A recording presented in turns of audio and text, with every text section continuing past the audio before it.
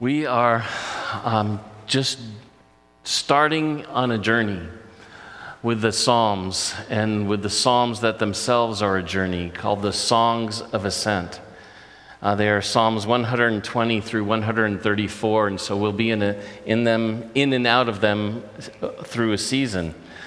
But they begin with this one, with Psalm 120. And I invite you, if you have a Bible, you'll notice the title. With the title, it'll say, in this section, it'll begin with just the statement, a song of ascent. Listen to the word of the Lord. In my distress, I called to the Lord, and he answered me. Deliver me, O Lord, from lying lips, from a deceitful tongue. What shall be given to you, and what more shall be done to you, you deceitful tongue? A warrior's sharp arrows with glowing coals of the broom tree. Woe to me, that I sojourn in Meshech, that I dwell among the tents of Kedar. Too long have I had my dwelling among those who hate peace, for I am for peace.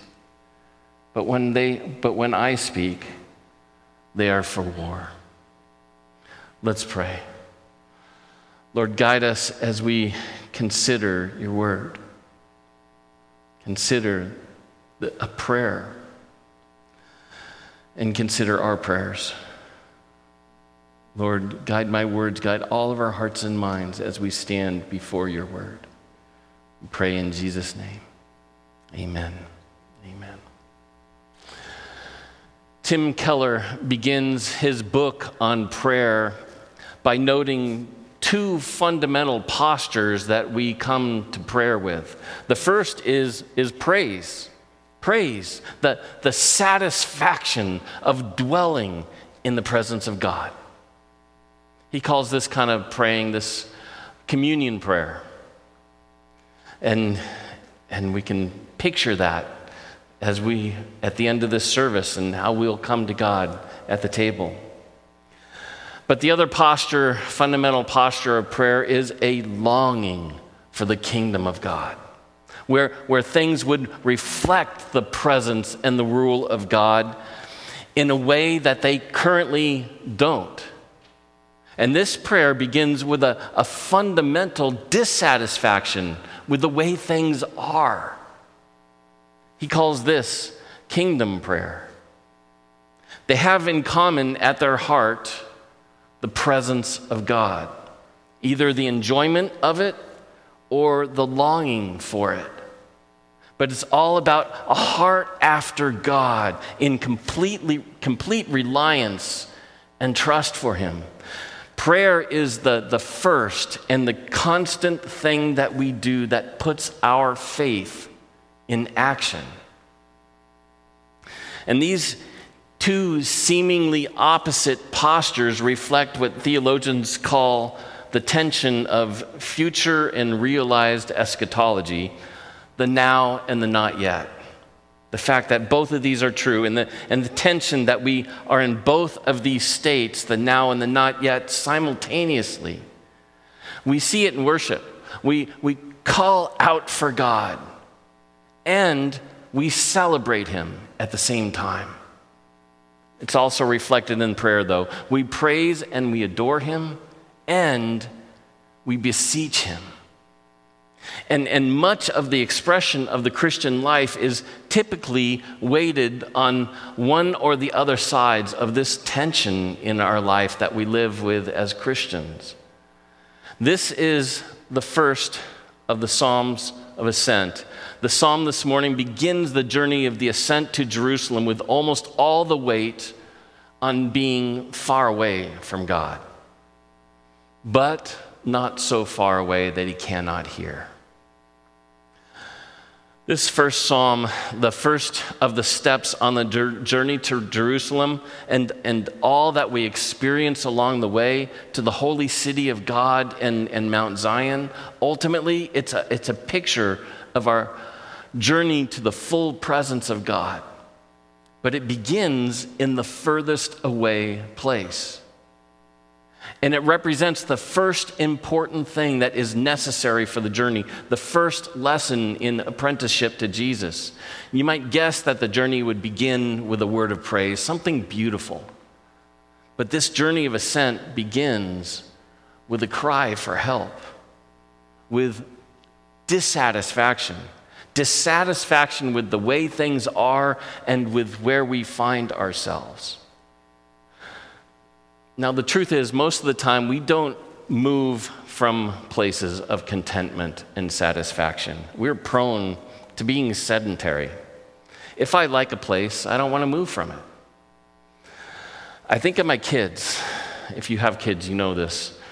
If they're watching TV or playing a video game, and I ask them to do something, you know the response, right? Hold on, I'll do it later. I'm in the middle of my game, my show. That's the way we all live. Only if things are wrong do we tend to move. Eugene Peterson starts his chapter on this psalm saying, "People submerged in a culture swarming with lies and malice feel like they're drowning in it. They can trust nothing they hear, depend on no one they meet. Such dissatisfaction with the world as it is preparation for traveling in the way of Christian discipleship." The dissatisfaction coupled with a longing for peace and truth can set us on a pilgrim path of wholeness with God. He goes on to say, a person has to be thoroughly disgusted with the way things are to find the motivation to set out on the Christian way. Psalm 120 is a song of a person who can't stand it anymore.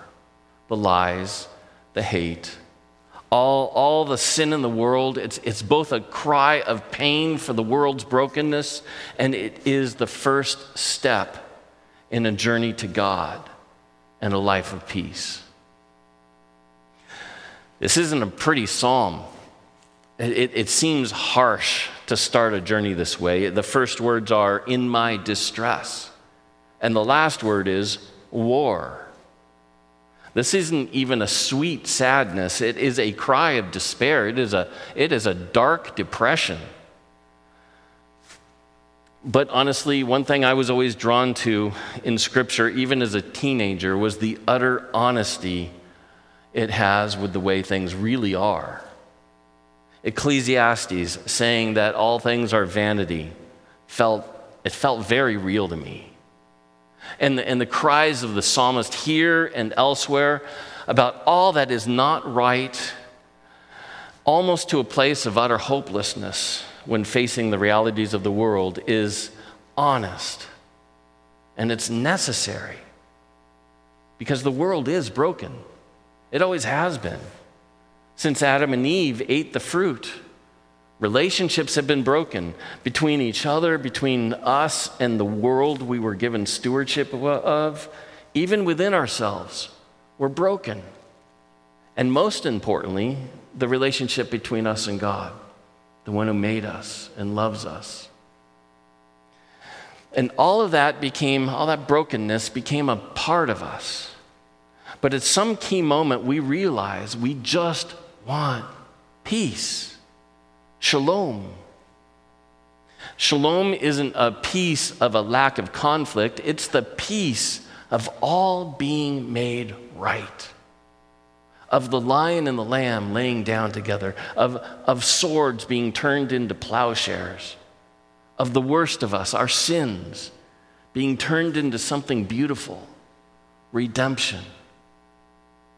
I love that in the Hebrew world, the greeting and the goodbyes is a benediction of peace. Shalom. We realize in that moment that so much of what we've been told, it turns out not to be true. It turns out to be a lie. First of all, that all human beings are fundamentally nice and good, that we're all equal and innocent and self-sufficient, and that the world is a harmless, pleasant place, that we're all born free and whatever chains we have in our life are someone's fault and we can fix it with just a little more intelligence and effort. The problem with believing all these lies is that when we then we feel entitled to a world in which the lies are true. And when we don't get it, we build up bitterness and anger and resentment and even depression, leading to violence and brokenness and war, the war that this passage ends with. And it just gets worse when we think we're the exception to all the brokenness and sin of the world, that we don't participate in it and that we're not subject to it, and we think we don't have any sin. We make it clear in our worship service as we started off with the acknowledgement of our sin.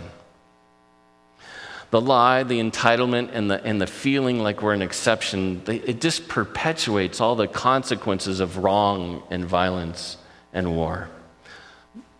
But, here's the but, thank God for this but the Christian's journey begins with the realization that this is in fact a lie.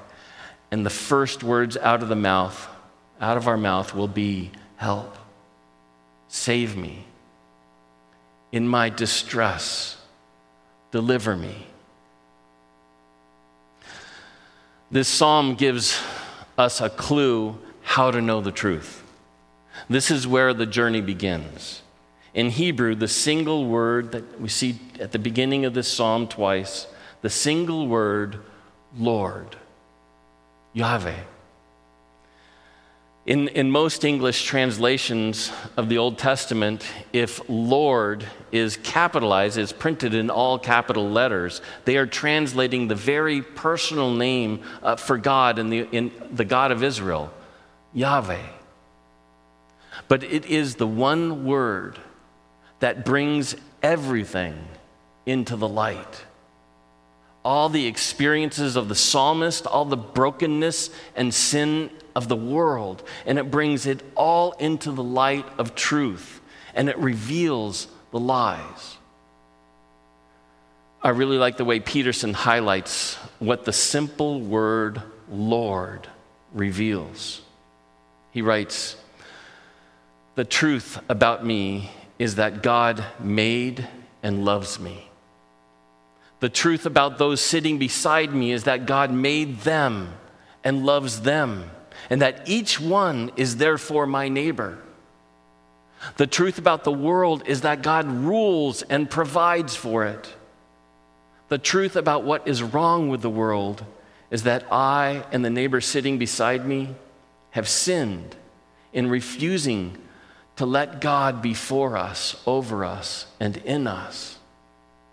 The truth about what is at the center of our lives and of our history is that Jesus Christ was crucified on the cross for our sins and raised from the tomb for our salvation, and that we can participate in new life as we believe in him, accept his mercy, respond to his love, and attend to his commands. All of that, all of it is in just that simple word, Lord, Yahweh. John Bailey, a great writer and scholar and thinker, he offered a clear image. He said, "I am sure that the bit of the road that most requires to be illuminated is the point where it forks." Peterson calls the psalmist's use of the word Lord here like a lightning flash that just in that moment illuminates the fork in the road and sets before us a choice of which way we will go. And the choice is between the kind of the dreamy nostalgia for a better life that's just hoping that maybe some of those lies are true, or a rugged pilgrimage of discipleship in faith. This is the decision presented in the psalm. Where are you putting your trust? Your hope? To whom are you calling out?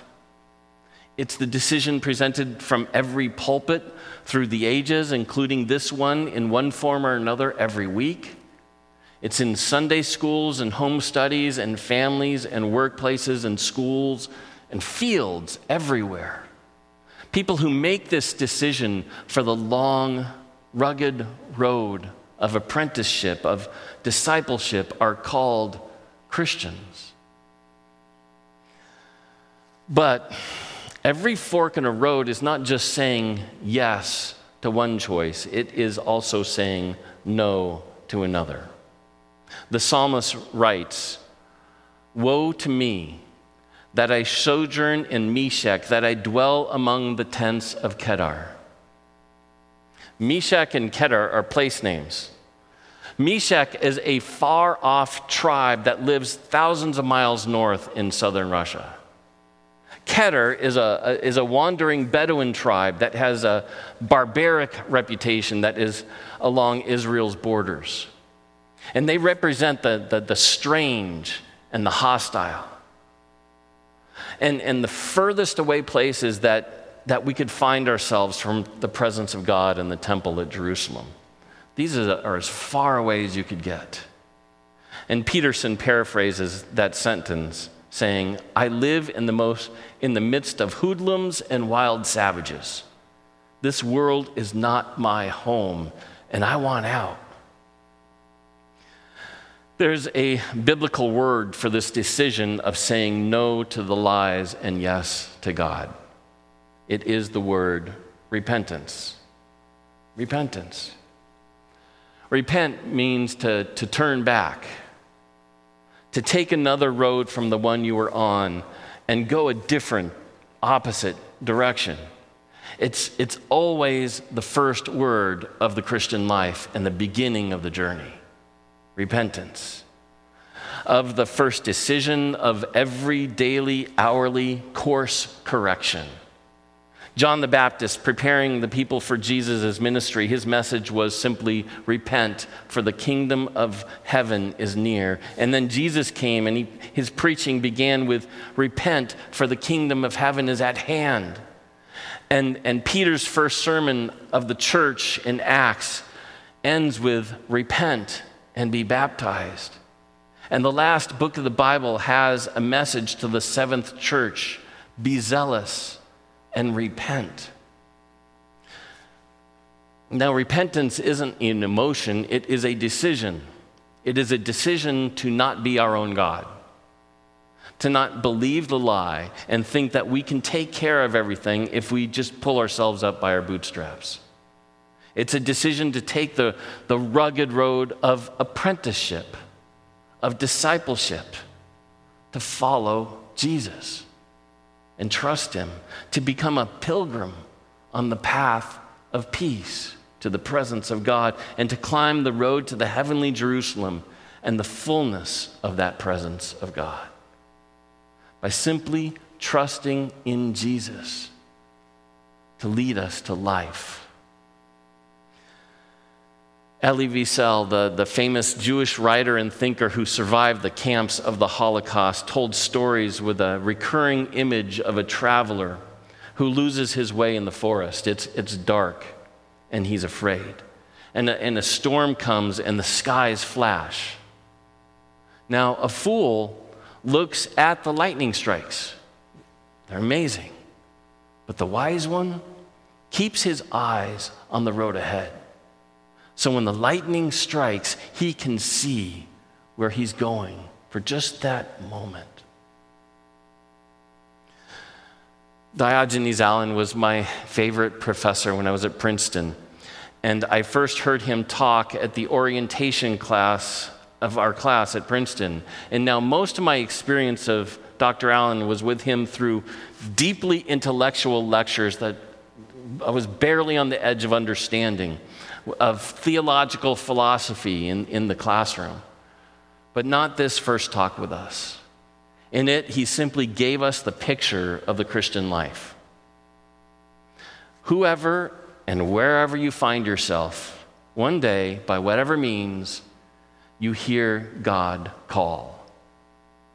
And from whatever direction you are pointed or however far away you are, you turn toward that voice and you start moving.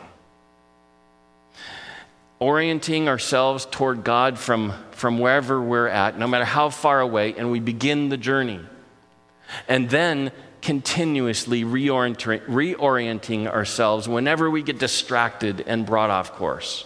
No matter how far away from God, we can see that reorientation every week in our confession during worship. Our Christian walk is to turn our eyes and steps in the direction of His presence and leave where we're at and head towards Him. Now, saying no to one life is not without pain. I hear stories of young professional athletes who grew up in the worst of conditions in neighborhoods and families that did not offer life.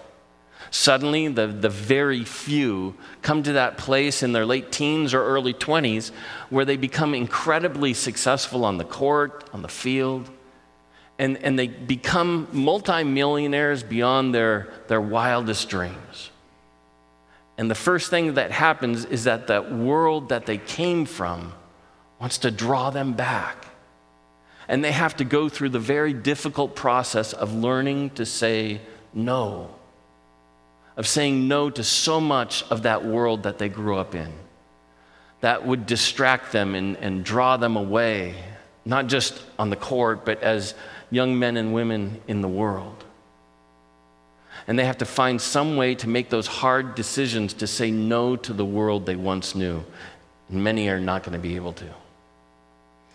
Every one of us faces the crossroads. Every choice for good involves letting go of something. And it's often hard and it's often painful. Just talk to anyone who's gone through the process of giving up an addiction or even a habit. And as we grow older and grow in grace, we keep finding areas in our hearts and lives that we have to let go of. And we have to make that hard choice once again. And any hurt that we suffer, either the hurt that comes directly from our sin or hurt that comes from God to open our eyes to our sin, it's like a lightning bolt that strikes our lives. And it's worth it so that we can see and choose the better path to life and peace. The whole history of Israel is centered on two choices of the people of Israel. First, when Abraham said no to life in Mesopotamia and began a journey with the voice of God leading him to the promised land. And then again, Israel had to reject their lives in Egypt and escape into the wilderness. And for a moment, they wanted to go back. It was hard and it was scary. But after 40 years of wandering, they made it out of the wilderness and into the promised land. Now, Mesopotamia and Egypt, they both were the cradles of civilization and the wisdom and strength of that ancient world. But Israel said no to them.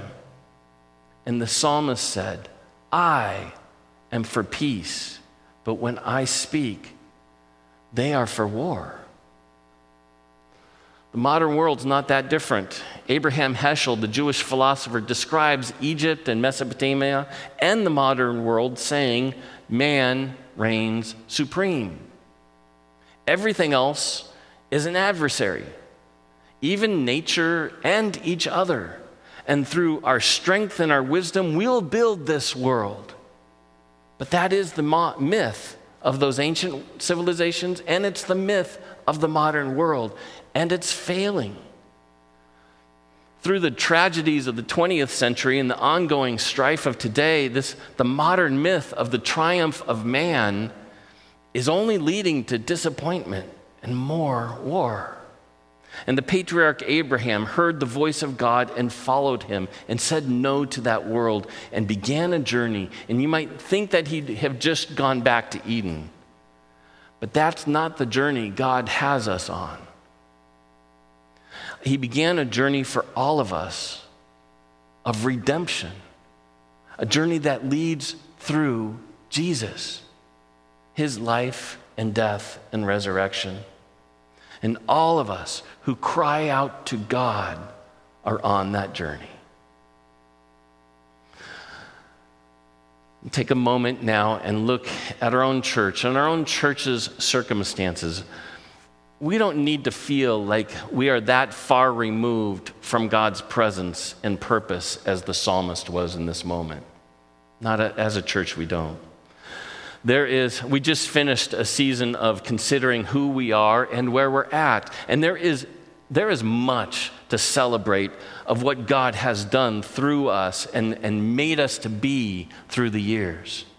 More than anything, what I am so amazed by and pleased by is that you are a people whose heart is to be faithful, a people who chase after the heart of God, who truly celebrate God's salvation through Jesus in his death and resurrection and presence among us every week and more. There's so much more I could say about what there is to celebrate about our church. But we also recognize, both through the circumstances of just simply being in transition, but also seeing what we have and where we're at as a congregation, we know that God is calling us forward in a new direction. We're not meant to stay where we're at.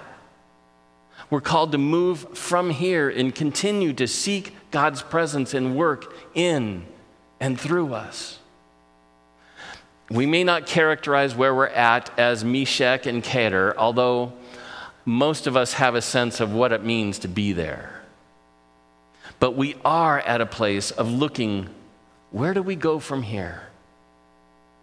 And the place to start that journey from today brings us to where the psalmist is. And we begin our journey by looking to the Lord and crying for help. We begin this journey not by looking at all the books and journals about church growth or asking each other's opinions about what we think will work. Rather, together, we look to God and see where he's leading us. What direction is Jerusalem from here? Where is God leading and dwelling? Let's go there. And let's begin by asking for God's help to see. That's where the journey and the plan begin. But I also know, whenever I speak to a group of any size, really, that there are those among us who are at a place of feeling very distant from God. By circumstances, because of anxiety or depression, because of fear and doubt, whatever the source, God seems like a faraway dream. And you're lost in the dark woods. Start here with the psalmist. I call on the Lord in my distress, and he answers me. Save me, Lord. Let's pray. Lord, we do call on you from wherever we're at. We are so grateful for the opportunity to praise you and to lift up the joy of our salvation. But Lord, we also know that we call on you from a place of need, a need to draw closer to you. From whatever distance we may feel, we look to you and pray that you would give us direction and strength, wisdom and knowledge. You'd give us all that we need to be faithful to you and follow you wherever you lead. But Lord, help us not merely look to our own opinions or the gathered wisdom of the community, although, Lord, there may be your voice in that. but help us always all the time, begin and all the way through, look directly to you, in calling out to you to lead us. And then, Lord, with clouds by day and fire by night, show us the way, where you would have us go as we journey to Jerusalem, as we see the full presence of your glory. We love you, Lord. We thank you for your word. We thank you for each other, and we thank you for this journey that you've given us.